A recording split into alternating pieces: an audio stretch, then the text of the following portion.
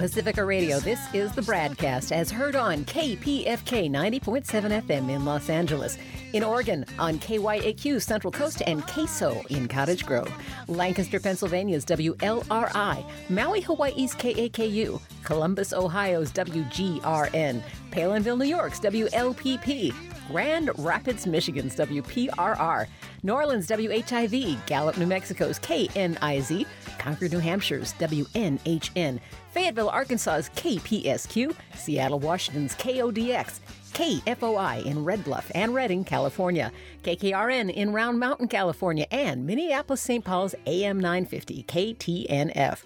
And coast to coast and around the globe, streaming on the internets, on the Progressive Voices channel, Netroots Radio, Indie Media Weekly, FYI Nation, NicoleSandler.com, Radio Free Brooklyn, GDPR Revolution 99, and Detour Talk, blanketing planet Earth 5 days a week.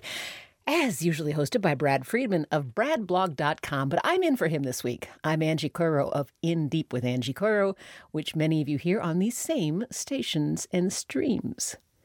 Tuesday morning was the usual scramble of trying to make sense of Donald Trump and his administration, this time with regard to Iran. It followed the established pattern. The New York Times reported that Trump told the president of France he planned to quit the Iran nuclear deal. Then, stop me if you heard this one, the White House denied that he'd said that. But then, we will be instituting the highest level of economic sanction. Any nation that helps Iran in its quest for nuclear weapons could also be strongly sanctioned by the United States. America will not be held hostage to nuclear blackmail. Okay, so he's ripping up the deal. But why? How does he justify this? Well, first, it's critical to understand what information he's acting on, whether he's dealing in facts or knows if he's dealing in facts, what the deal entails, and what it means to break it. Now, for context, I have two really good sources for you. One is a point-by-point explainer from Vox.com. Very good job there, and I'll run over a quick version of that with you. Second, and you'll hear this later in the show, Brad, of course, has been covering this long-term, and we're going to get some context out of the archives from him. Let's go to the Vox rundown first. I'm really glad they do this because when an event like this suddenly peaks, we find out that maybe we haven't been paying enough attention. We're all busy. We all have lives. So raise your hand if you don't fully know what's going on. So they've actually acknowledged that with the headline. Thank you, Vox. 6 questions about the Iran deal you were too embarrassed to ask. Now, I actually want to start in the middle of this. Trump keeps asserting that Iran is a rule breaker that can't be trusted. And in that, as in so much, he capitalizes on the very human fear of, quote unquote, the other. So what is the agreement? And is Iran, in fact, cheating? So the Vox explanation of what the deal does, simply put, it says the deal stops Iran from getting a nuclear weapon for at least a decade. Iran did have centrifuges. The deal said they can't use more than about 5,000 of those 20,000, and they must be among the oldest and least useful ones. That was key to their plan to curb the Iran nuclear program, which understandably had people pretty freaked out. Since then, they have been having comprehensive inspections by the International Atomic Energy Agency, the AIEA. They also Iran gave up 97% of its enriched uranium. It has to keep its uranium at about 3.67% enrichment. Uranium in nuclear bombs must reach 90% enrichment. So, ipso facto, this is their way of keeping Iran's hands off uranium nuclear bombs. So Iran would also destroy or export the core of its plutonium plant and replace it with a new core that can't produce weapons-grade plutonium.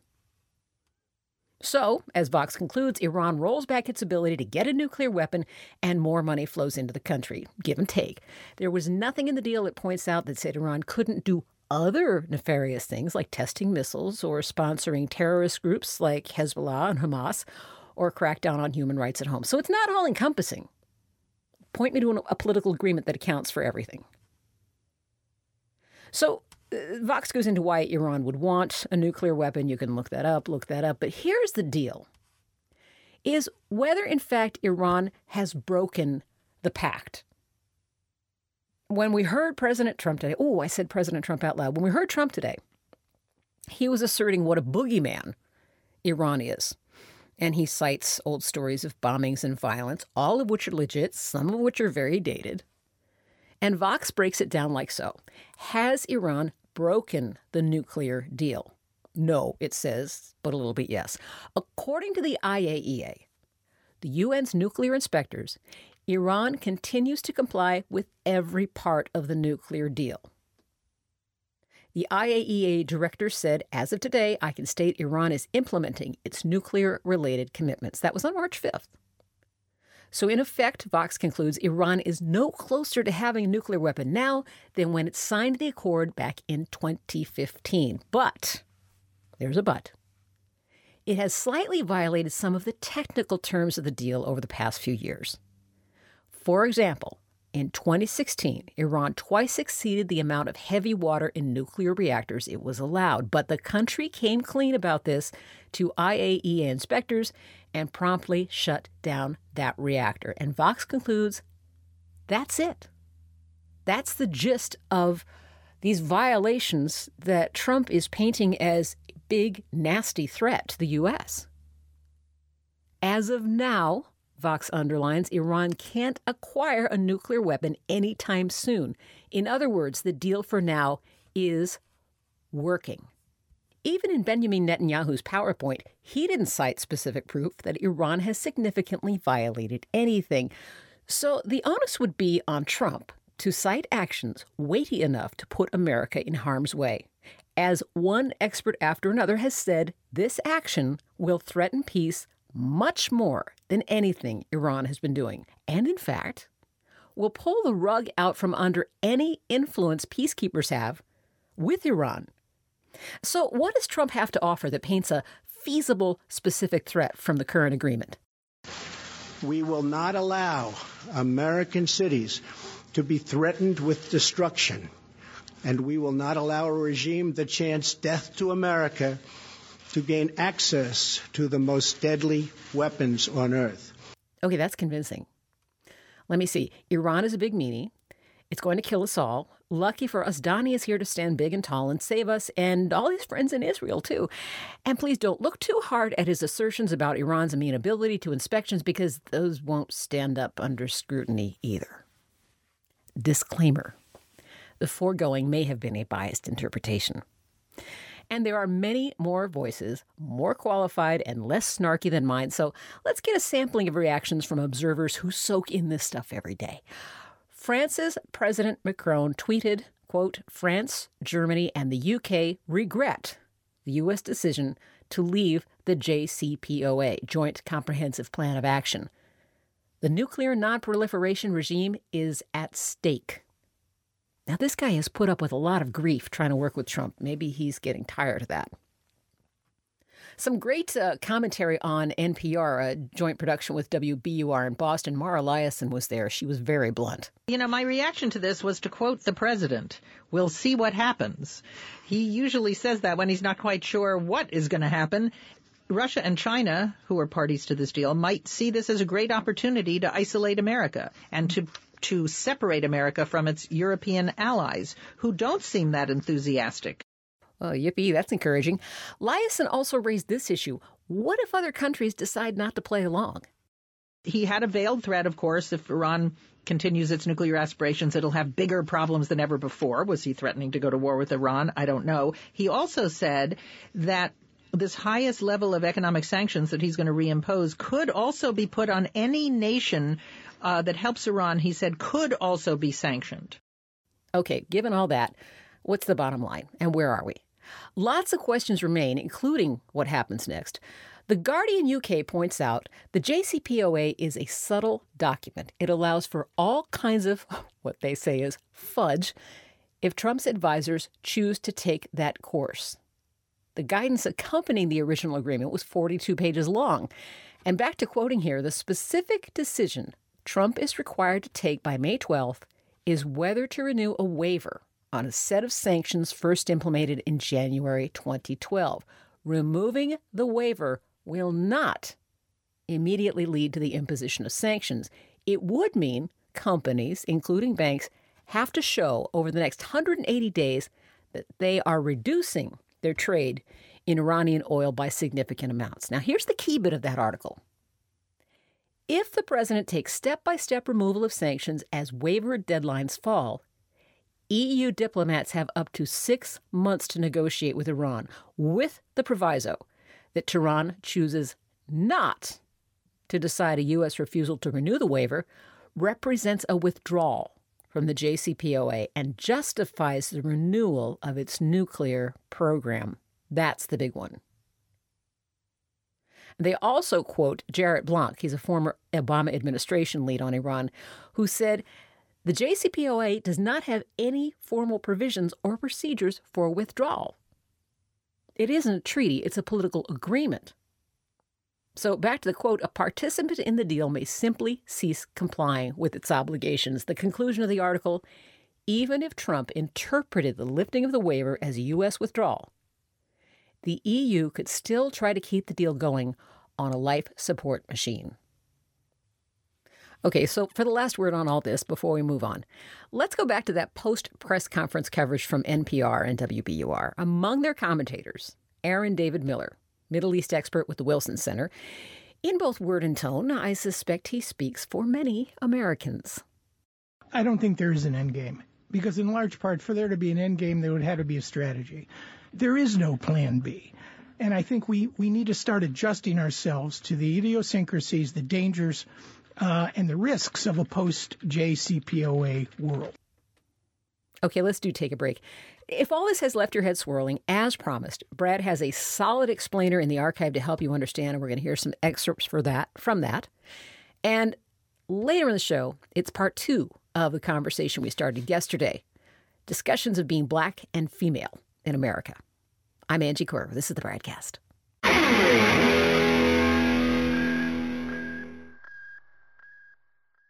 Hey, this is Brad. Remember me, the guy who was warning you about Donald Trump from the day he entered the race, when the rest of the U.S. media were telling you his candidacy was a joke, that he'd never win, and that Hillary Clinton had it in the bag.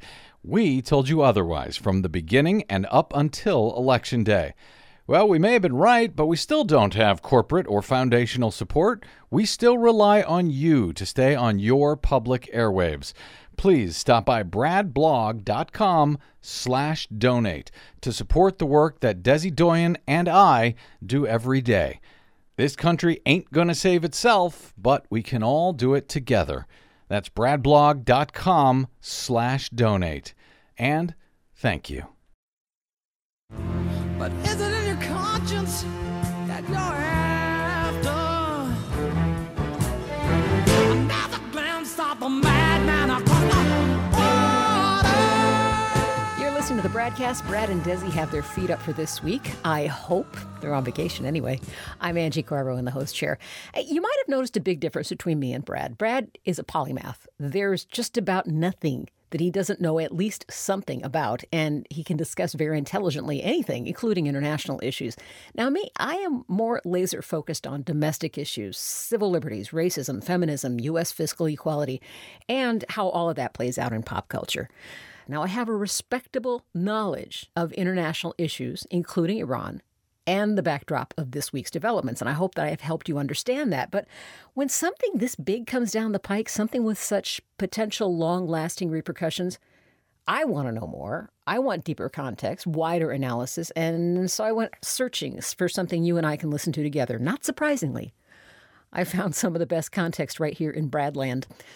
It is really valuable to listen back to this in-depth conversation Brad had in October. He was talking with Dr. Trita Parsi. Dr. Parsi is an expert in U.S.-Iran relations. In fact, he is the founder and president of the National Iranian-American Council. He's the author of, among other books, Losing an Enemy, Obama, Iran, and the Triumph of Diplomacy. Now, that title right there gives you a hint of what he must be feeling today. Dr. Parsi and Brad spoke in October. As the president of the National Iranian-American Council, my organization was called in by the Obama administration on numerous occasions, frankly, throughout these negotiations to advise, and also later on when it came to the fight in Congress, in which it was an effort to try to stop the deal. We played a pretty important role in securing congressional support for this deal in order to make sure that it wouldn't get killed. And this gave me a front seat privilege of being able to see what was going on, what the calculations was, because throughout all of this, I also had great access to the Iranian side with numerous interviews with the Iranian foreign minister, who was their lead negotiator.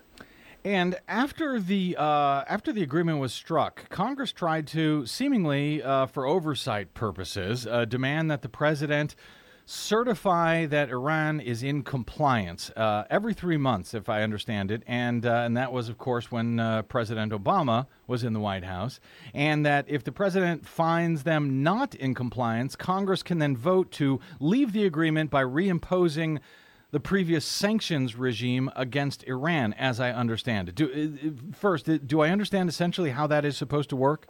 Yes, that is correct. If I could add some detail. Yeah.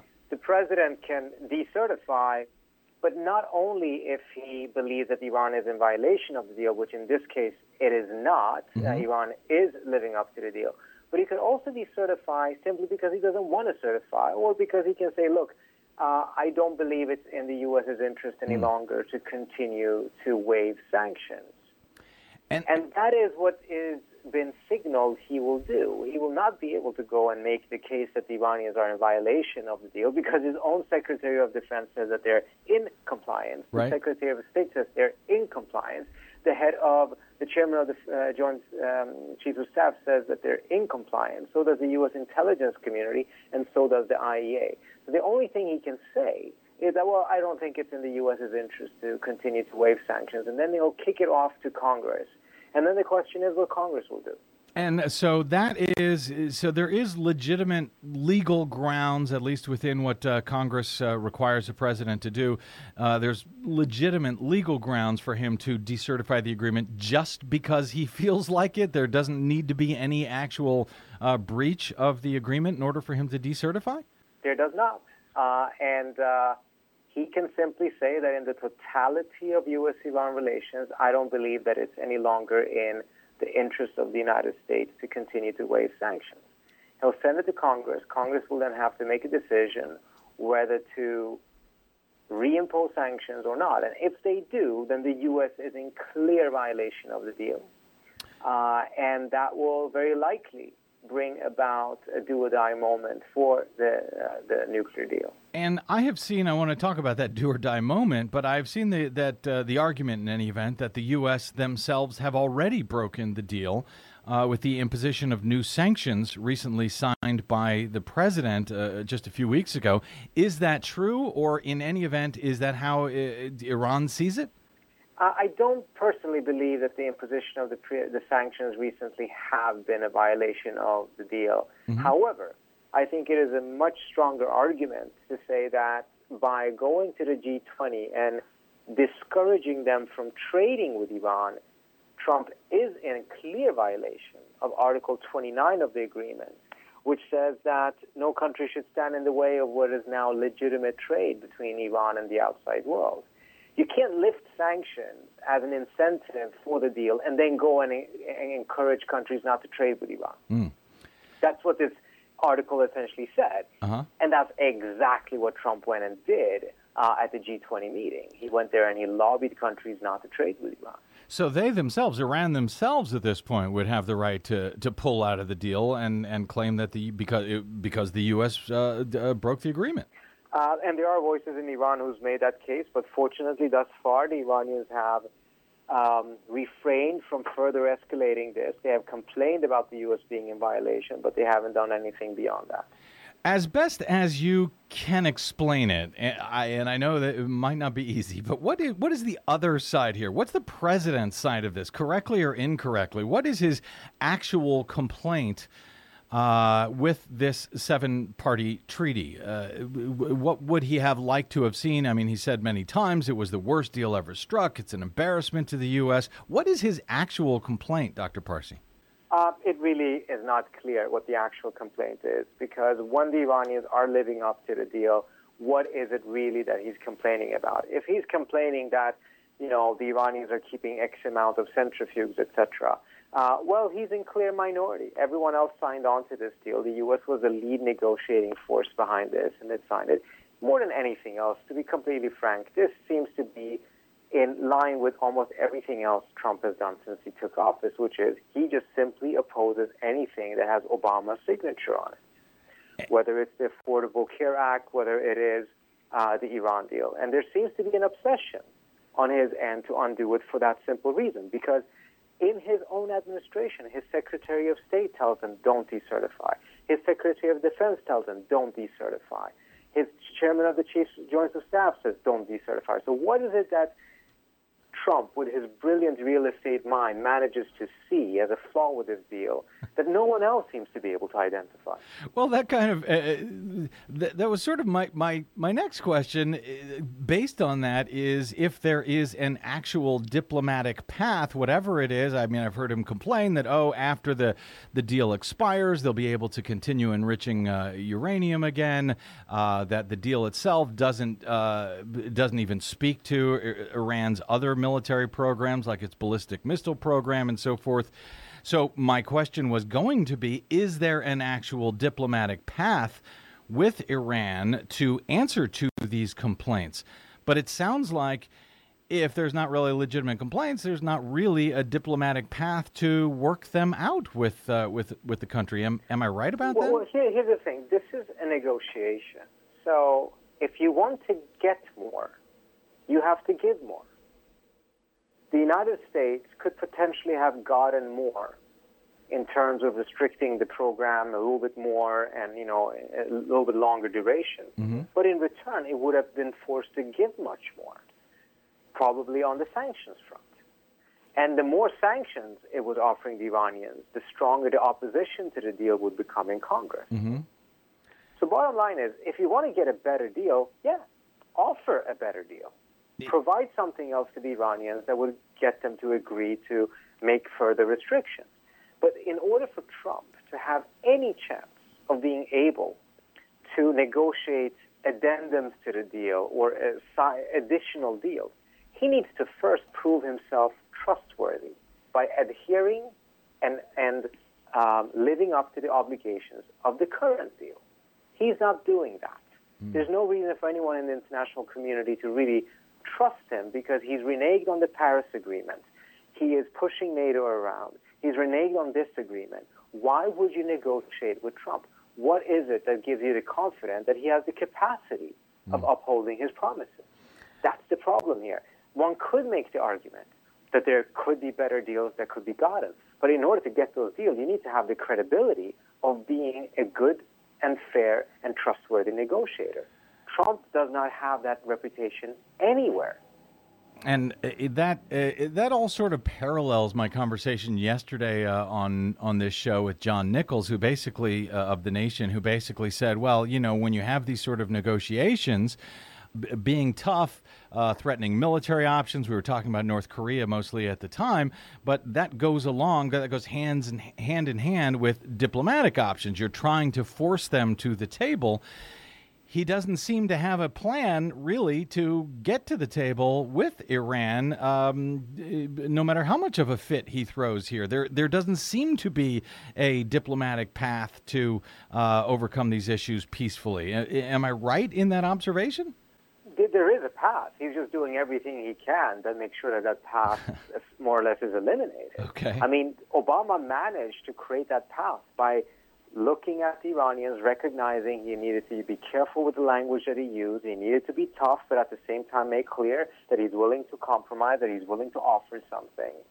What Trump is doing is ensuring that no one really finds any value in any negotiation.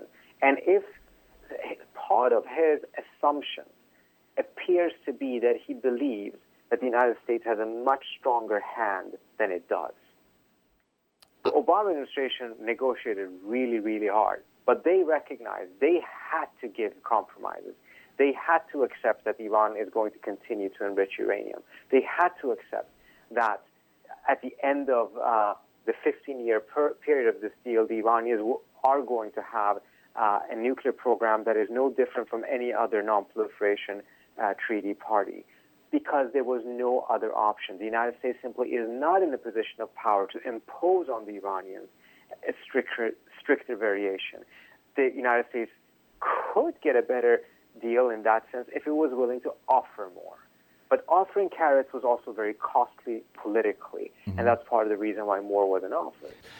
Dr. Trita Parsi, even before Trump officially decertifies the nuclear agreement with Iran, as he was reported to be doing, what is the effect of his rhetoric alone on these matters? How is this sort of thing, whether it's threats that Iran is not in compliance or his claim that this is the calm before the storm, how is that sort of thing heard in Iran? Well, I think the Iranians perceive this as Trump being incapable of, frankly, handling these issues, that he thinks that he can simply bully his way into a better situation. And I think it reveals a tremendous amount of naivete on Trump's behalf, because that's not the way international relations really work. I mean, it may be a tremendously clever strategy if you're a real estate developer in Manhattan.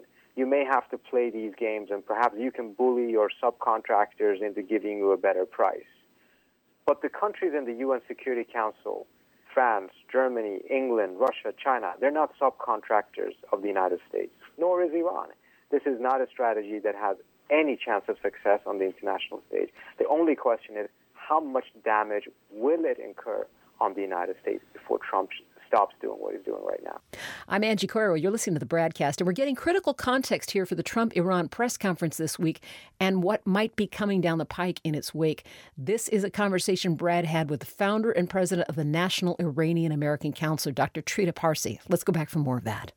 You write in the New York Review of Books that many in the U.S. are not appreciating just how much the accord has, in fact, bolstered the moderates in Tehran.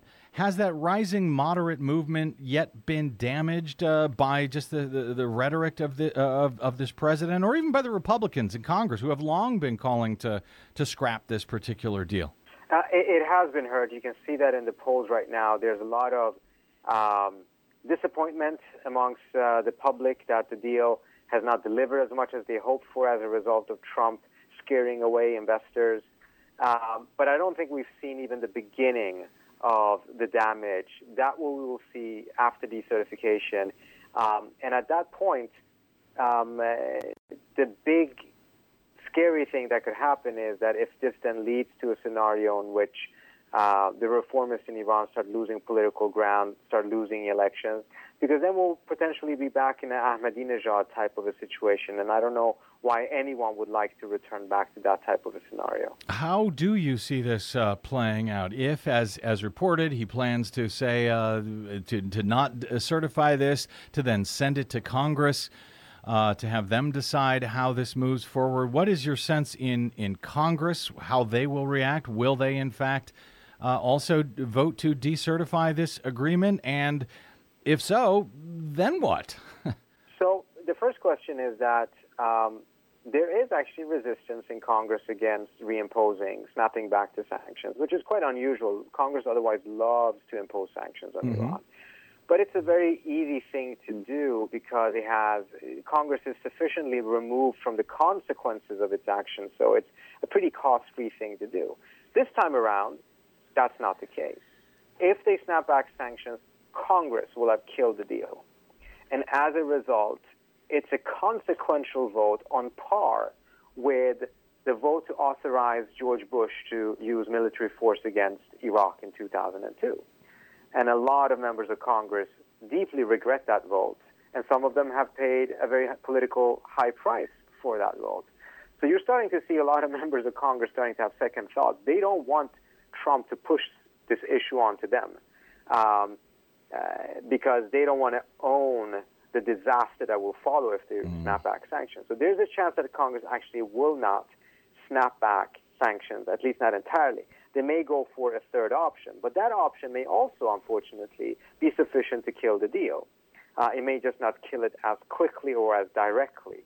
What would that third? Again, so for many in Congress, it's not about whether you save the deal or not. You just don't want to be responsible for what happens. So if you can kill the deal, but avoid responsibility for killing the deal. Unfortunately, a lot of members of Congress would opt for that option. Like they spent years saying, oh, we need to kill Obamacare, and then when they had the ability to actually do it, oh, maybe we don't want to do it after all. Maybe we're not so sure. It's been so costly for them to be so disconnected from the consequences of their rhetoric, the consequences of their votes. This time around, that's not the case. They will own this. And that has created a situation in which almost all Democrats in the Senate are going to oppose any reimposition of sanctions or the strict reimposition of sanctions. Mm-hmm. And there may also be a decent chance that several Republicans will jump ship. I mean, Trump has already declared war on several Republicans in the Senate, including Senator Coiro, with his insulting tweets. So I don't think there is much sense of a party loyalty any longer. We've already seen that several senators, senior senators, broke with Trump on health care and on other issues as well. So you may end up having a situation in which a strict snapping back of sanctions actually will not pass Congress. Then the question is, will they do something else, or will they just not do anything? Mm-hmm. Then if they don't do anything, then we have a scenario in which, okay, Trump decertified, but there was no sanctions reimposed. So technically the U.S. is not in violation of the deal, and it's not necessarily going to kill the deal. But it will still create a significant amount of uncertainty. What will happen in January when he's supposed to certify again? Will he just skip certifying because he's just decertified once and simply won't go back to it? What will international business think? Will they go into the Iranian market, or will they believe that, this is just too risky? If international business ends up not going into the Iranian market and the Iranians won't get the financial benefit, the economic benefit of being in compliance, then political dynamics in Iran are going to more or less inevitably lead to a scenario in which the Iranians will stop being in compliance.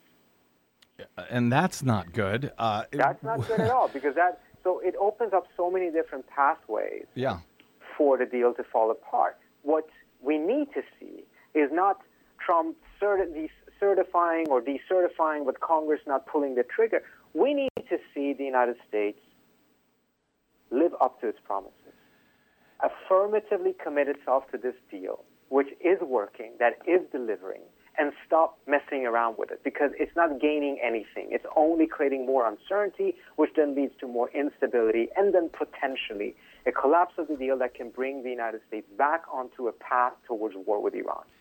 Dr. Trita Parsi with Brad Friedman. You can find the whole interview online at bradblog.com. Coming up, part 2 in a series of interviews about growing up Black woman in America with renowned author and academic Julie Lythcott Haims. I'm Angie Coiro. This is the BradCast.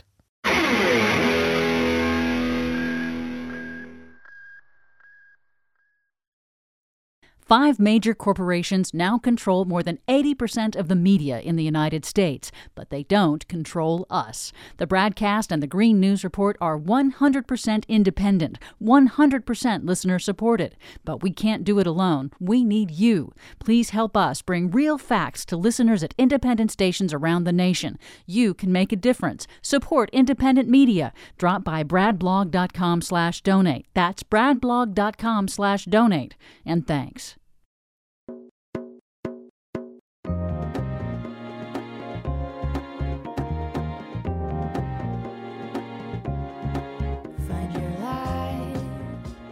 It's the BradCast. I'm Angie Coiro. This past weekend, Childish Gambino, a.k.a. Donald Glover, released the stunning video for his new track, This Is America. Commentary on violence, entertainment media, and the reality of being a Black American man. Yesterday, along that line, I brought you insight from a young Black woman on her experience in America. Morgan Jerkins discussing her book, This Will Be My Undoing. And as promised, here's a second layer on that. Author and academic Julie Lythcott Haims served as a dean at Stanford University. She penned the best-selling warning on helicopter parenting, How to Raise an Adult. That's a good read even if you don't have a kid, I can attest. Her latest book, Real American, is much more personal. It is a memoir, how that image of thriving success that we've seen of her left out the part where, as a child of a white mom and a Black dad, raised almost exclusively among white people, she suffered an ongoing crisis of identity and acceptance. Among other differences between her life story and Morgan Jerkins, she's from a different generation. And American culture, when she was a child, was a very different place. Here's part of our conversation recorded from my show, In Deep with Angie Coiro. You would think if anybody was equipped to raise a biracial child well, it would be your parents. They were accomplished and smart. I mean, they got married when they got married overseas. Yeah. When there are any number of states where they couldn't have gotten married in the U.S. I mean, they knew what it was like to break the mold. What was the disconnect between their level of awareness and experience and how they kind of messed it up with you? Yeah. For people who don't know, my dad, who's been gone now for over 20 years, was an African-American physician, helped eradicate smallpox in West Africa as a U.S. diplomat doing that work. My mother was a white British school teacher, now American. They married in 1966 in Ghana, where they met. They had me in Lagos, Nigeria in 1967. They moved to the States in 1969, and my mother was naturalized before that. Yeah, they knew a lot. They knew they were breaking the rules, many rules. They knew that there was controversy around their loving one another. They decided to love and marry and have a child anyway. But I don't think they had any idea what it would mean to actually raise a biracial child in the early 1970s in America. Nobody knew, because we as a mixed race population were relatively new conceptually, because there were such fierce laws against miscegenation, that ugly term for interracial marriage. Most folks weren't doing it. And so I am that early generation of the children of Loving versus Virginia, the children whose parents' marriage was newly legalized in America. Growing up in New York, outside of Manhattan, Madison, Wisconsin, Northern Virginia, and then Middleton, Wisconsin, there weren't many kids who looked like me. I have very light brown skin. I have this biracial, curly, coiled hair. I didn't look black and I didn't look white, and nobody knew what I was, and they made sure I knew, that I was an oddity or a freak of nature or unclassifiable or problematic. And my parents adopted the wisdom of the day, which is the prevailing wisdom today, which is when you have a mixed kid, we didn't even have the term biracial and multiracial then. Those terms came about in the late 80s. It was, well, she's not white. You better raise her to be black and proud, because she will be treated as a black kid, and she'd better claim and love that identity and feel safe and secure in it. So my parents' strategy was, when I came home with those questions from my classmates, what are you? What? And it wasn't it wasn't like, I don't know how you asked that question nicely, but it didn't sound like, it was like, what are you? Yeah. Right? Or where are you from? Right? Trying to discern my origins. My parents said very vociferously, you're black. We're a black family. And they were great with the messaging, but they made choices, particularly the choice to raise me in predominantly, at times, entirely white towns, except for us. They made choices to raise me around white folks, which meant there was no cultural depth or context or richness to the claim that we were a black family. So it was on me to pay a lot of attention to my black daddy. What is daddy doing? If I'm black and he's black, I need to be like him. And he was a fantastic role model, but he was a, very successful, internationally traveling physician. He was hardly ever home. My white mother, I say, was the blackest white lady I knew. She was trying to bring blackness into our life with images on the wall and books. But I didn't have black peers. I didn't have black teachers. I didn't have black mentors or role models. And so I literally looked to the television screen for evidence about how to be the right kind of black person versus the stereotypical black person who was being made fun of or who was portrayed as a criminal, or the various negative stereotypes there are. So I didn't know. So their big mistake was, I think, in overlooking the importance of my psychocultural development. I think my daddy, who grew up in Jim Crow, Oklahoma, born in 1918, and yet became a physician, the son of a black physician raised in the segregated South.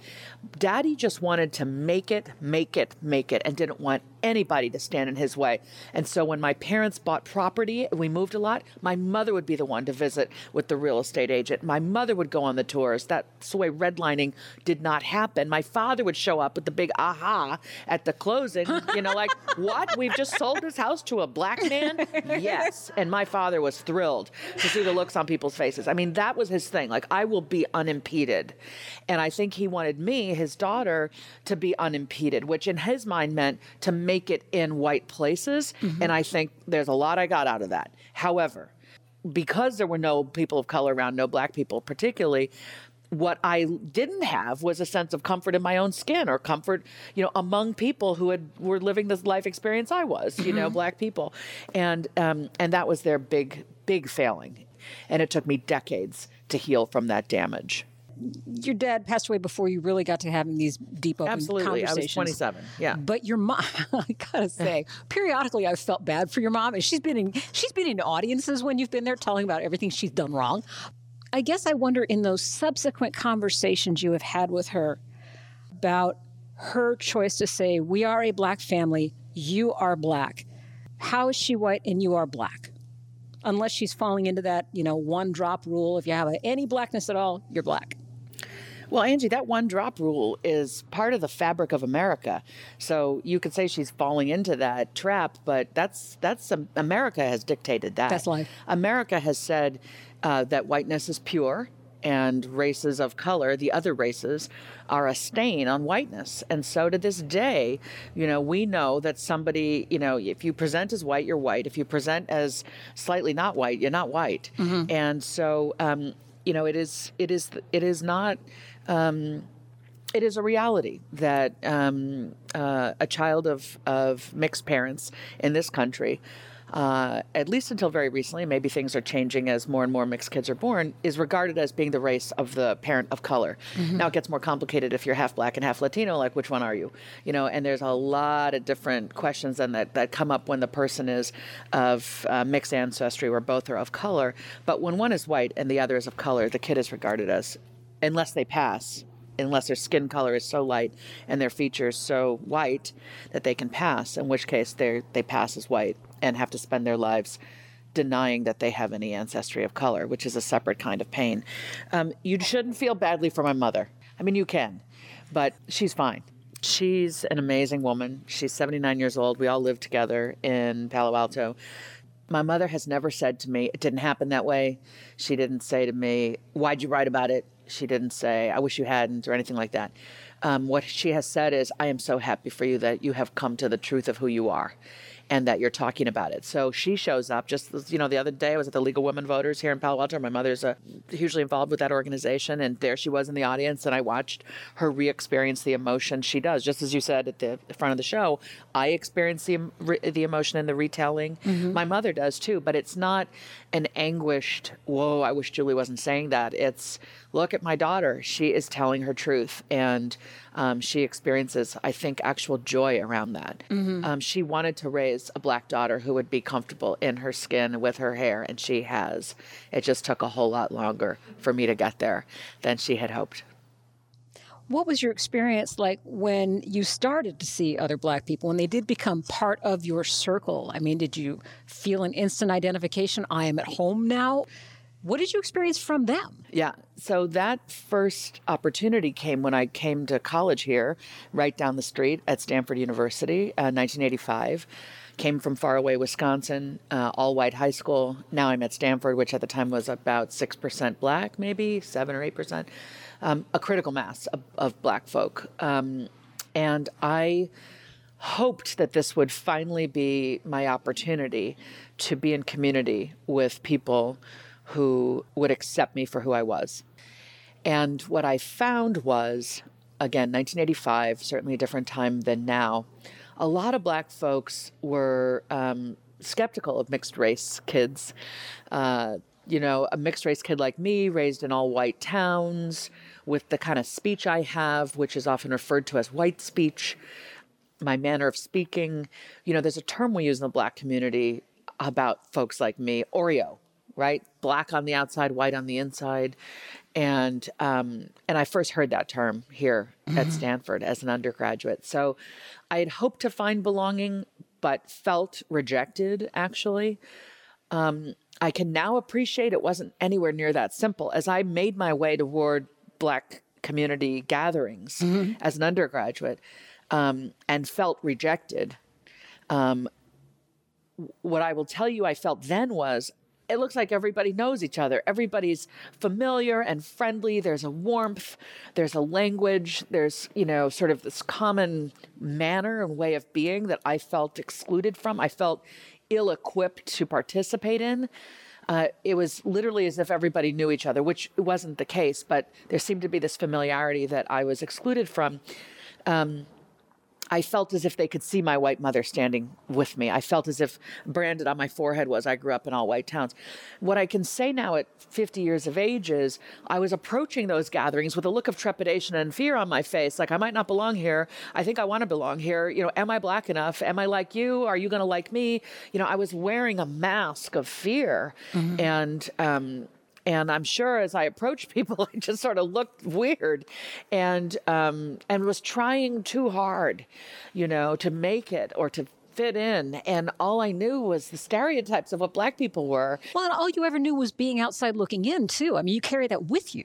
Yeah. So I think what I learned from those early encounters was I don't actually belong anywhere. I sure as heck, I have to say heck because I'm on the radio, right? We got to bleep I sure as heck am not white. And now maybe I'm not black. What am I? Do I exist if there's no community of people to embrace me, to call me in, to bring me home, to put their arms around me, where I can really feel a sense of love as opposed to a need to explain or defend or be somebody different than I am. Mm-hmm. So I felt rejected by the black community as I had already felt rejected by the white community. But what I'm trying to convey is a lot of that rejection was within myself already. So I was presenting to the black community as, I'm not sure I belong here. And when I finally did the psychological work to unpack all of the self-loathing, which I'm sure we'll get to, what I discovered was the black community was waiting for me. In fact, some people have literally said to me, we were waiting for you. We were here all along. I couldn't see them. I couldn't feel the embrace until I was able to see myself and embrace myself as a woman of color, as a black woman. Mm-hmm. And this sounds like a whole lot of psychological woo-woo mumbo-jumbo, but all I can tell you is I have never known anything more truly than what I just said to you. Mm-hmm. It doesn't sound that way to me. Just, good. Just FYI. Okay, good. Because you're Angie Coiro. You understand humans. There was a moment at Stanford University where you raised your hand for the first time to answer a question, and you got acknowledgement and affirmation from a professor. And you said that you were afraid of being wrong and being black. Being black and wrong. Being black and wrong. And I know that there are things that we say, I was afraid of blah, blah, blah, and it's in retrospect you've learned that that was what you were afraid of. You knew that at the moment. Heck yeah. Yeah. Yeah. Yeah. Well, when you're a member of a marginalized group, you're black, you're a person of color, you're queer, there are all kinds of ways in which we marginalize people, right? Religion, gender fluidity. When you do something wrong, your group is deemed to have been wrong. When there's a mass shooting and it's a black person, every black person cringes and thinks, oh God, now they think all of us do that. That doesn't happen to white folks. Mm-mm. Most of the mass shootings are committed by white folks, and white people don't walk around feeling, oh no, now they think we're all mass shooters. People of color are treated as a monolithic group. So certainly when we fail, we are the further evidence that our group cannot succeed. When we succeed, we tend to be regarded as that one-off, except when they want to say racism's behind us. They say, look at Barack Obama, look at Oprah Winfrey. There's no more racism because these people are successful. So we're constantly in this, we're all in it together and as black people. And so I knew that to speak up and be wrong at a Stanford class would bring shame upon me. Like maybe I didn't get in for the quote unquote right reasons. Maybe I was only admitted, buying into that rhetoric on the political right of, when you admit people of color, when you take an interest in their background and so on, like they're not qualified, they can't do the work. I did not want to be the evidence that might be true about myself by being wrong. So I always had to be right. But I also knew that if I said something wrong, that I was harming all the other black people in my class, in my grade, in my school, because we all sort of have to, when we go to bat for each other. You did have an identity you were secure in, and that was that you were smart. yes, my identity was very much built around my academic achievement. And yet at so many turns, at fifth grade when I was not tested for gifted and talented, but my friends were, and my mother had to fight, and going to a high school where my chemistry teacher said the reason why there's more infant mortality in Black populations is because Black people don't love their children as much as white people. Like this is a fill in the blank S word, that I can't say on the radio. This is the stuff I had to deal with. And so I was constantly trying to use my smarts to locate myself in places of accomplishment in white spaces and be above their reproach. But yeah, being smart is a piece of your sense of self or your identity, but it is not an identity. Right. Identity is, do I know who I am? Am I okay with who I am? Can I walk down the street? Can I be content in my body and my being and my mind, regardless of what other people think of me? You did work towards self-love. So give us a little glimpse of what that road was like, from self-loathing to self-love. Step one. Step one. Well, I don't know that there's a step one because there's like 99 steps, and I can't tell you what was first. But I can tell you a few of the steps I remember. When Hurricane Katrina happened in 2005, and I'm a dean at Stanford, and we're working on how can we accept, get kids from who are supposed to be at Tulane, how can we get them to Stanford because we start later and their school's underwater. And, so I have a very job-related interest in that. I have a concern, as any human does, about what's happening in New Orleans. And I'm watching on television as Black people are on their roofs where they have scrawled onto signs, "Help us." And they have written with whatever they could hear the emotion in my voice. Why is the emotion in my voice? Because I'm a human with a heart. And I care deeply about what happens to humans. So I'm watching on TV. I mean, this is now 13 years later, and I feel the emotion. You see the sign spelled out with whatever they can make a sign out of. And the Black woman in me felt, that could be me.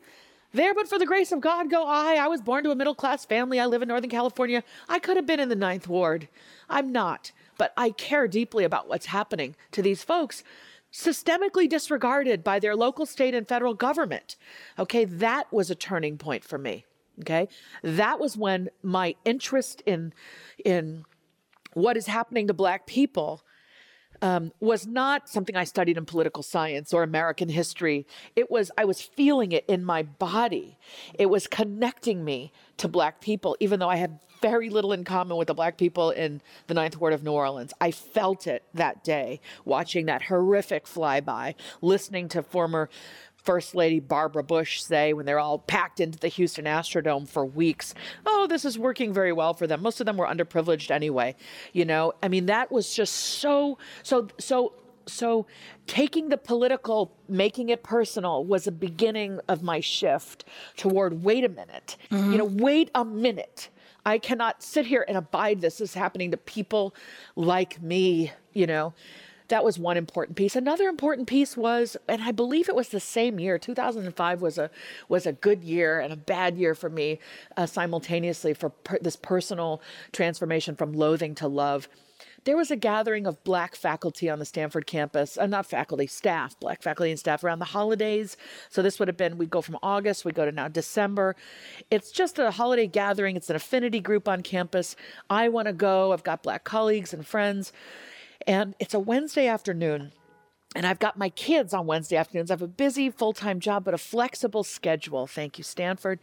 Wednesday afternoons, I'm mom, I'm home, I'm with my little ones. I come back in at dinner time and work late into the night every single Wednesday. If I'm going to go to this party, which is at about 4 p.m. on a Wednesday, I'm going to have to bring my babies. Well, one of them's 4 and one of them's 6. My 6-year-old son resembles me, darker skin than me, unambiguously of color, unambiguously Black. My daughter is lighter than me, resembles her white Jewish daddy, probably passing for white in many people's eyes. And I realize as I'm bringing my kids to this event, I realize, oh no, what are my Black colleagues going to think of my very light little girl? And I felt a bit of shame. And I realized, oh my gosh, I can't possibly be that mother to this child.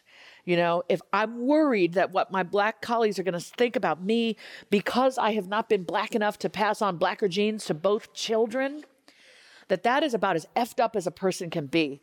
And for the sake of this child, I need to get my stuff together.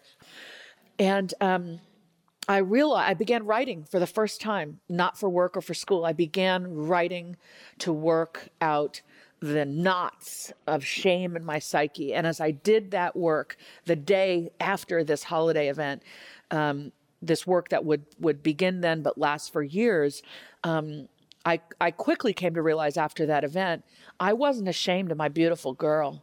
I was ashamed to be me. And I wanted, for the sake of my kids and myself, to work that stuff out so that whatever pains and loathings and so on of race and racism that were lurking inside me would come out so that I could be healthy and I could offer my children a healthy mother. Julie Lythcott Haims, her memoir is Real American, and our whole conversation is online at indeepradio.com/podcasts. And that is a wrap for today's BradCast. Next time around, we're going to be looking at election results and the latest farm bill coming out of the House, its implications for parents and children and their ability to, eat. And more of the political scene coming here up on the BradCast. I'm Angie Coiro. Now more than ever, good luck, world.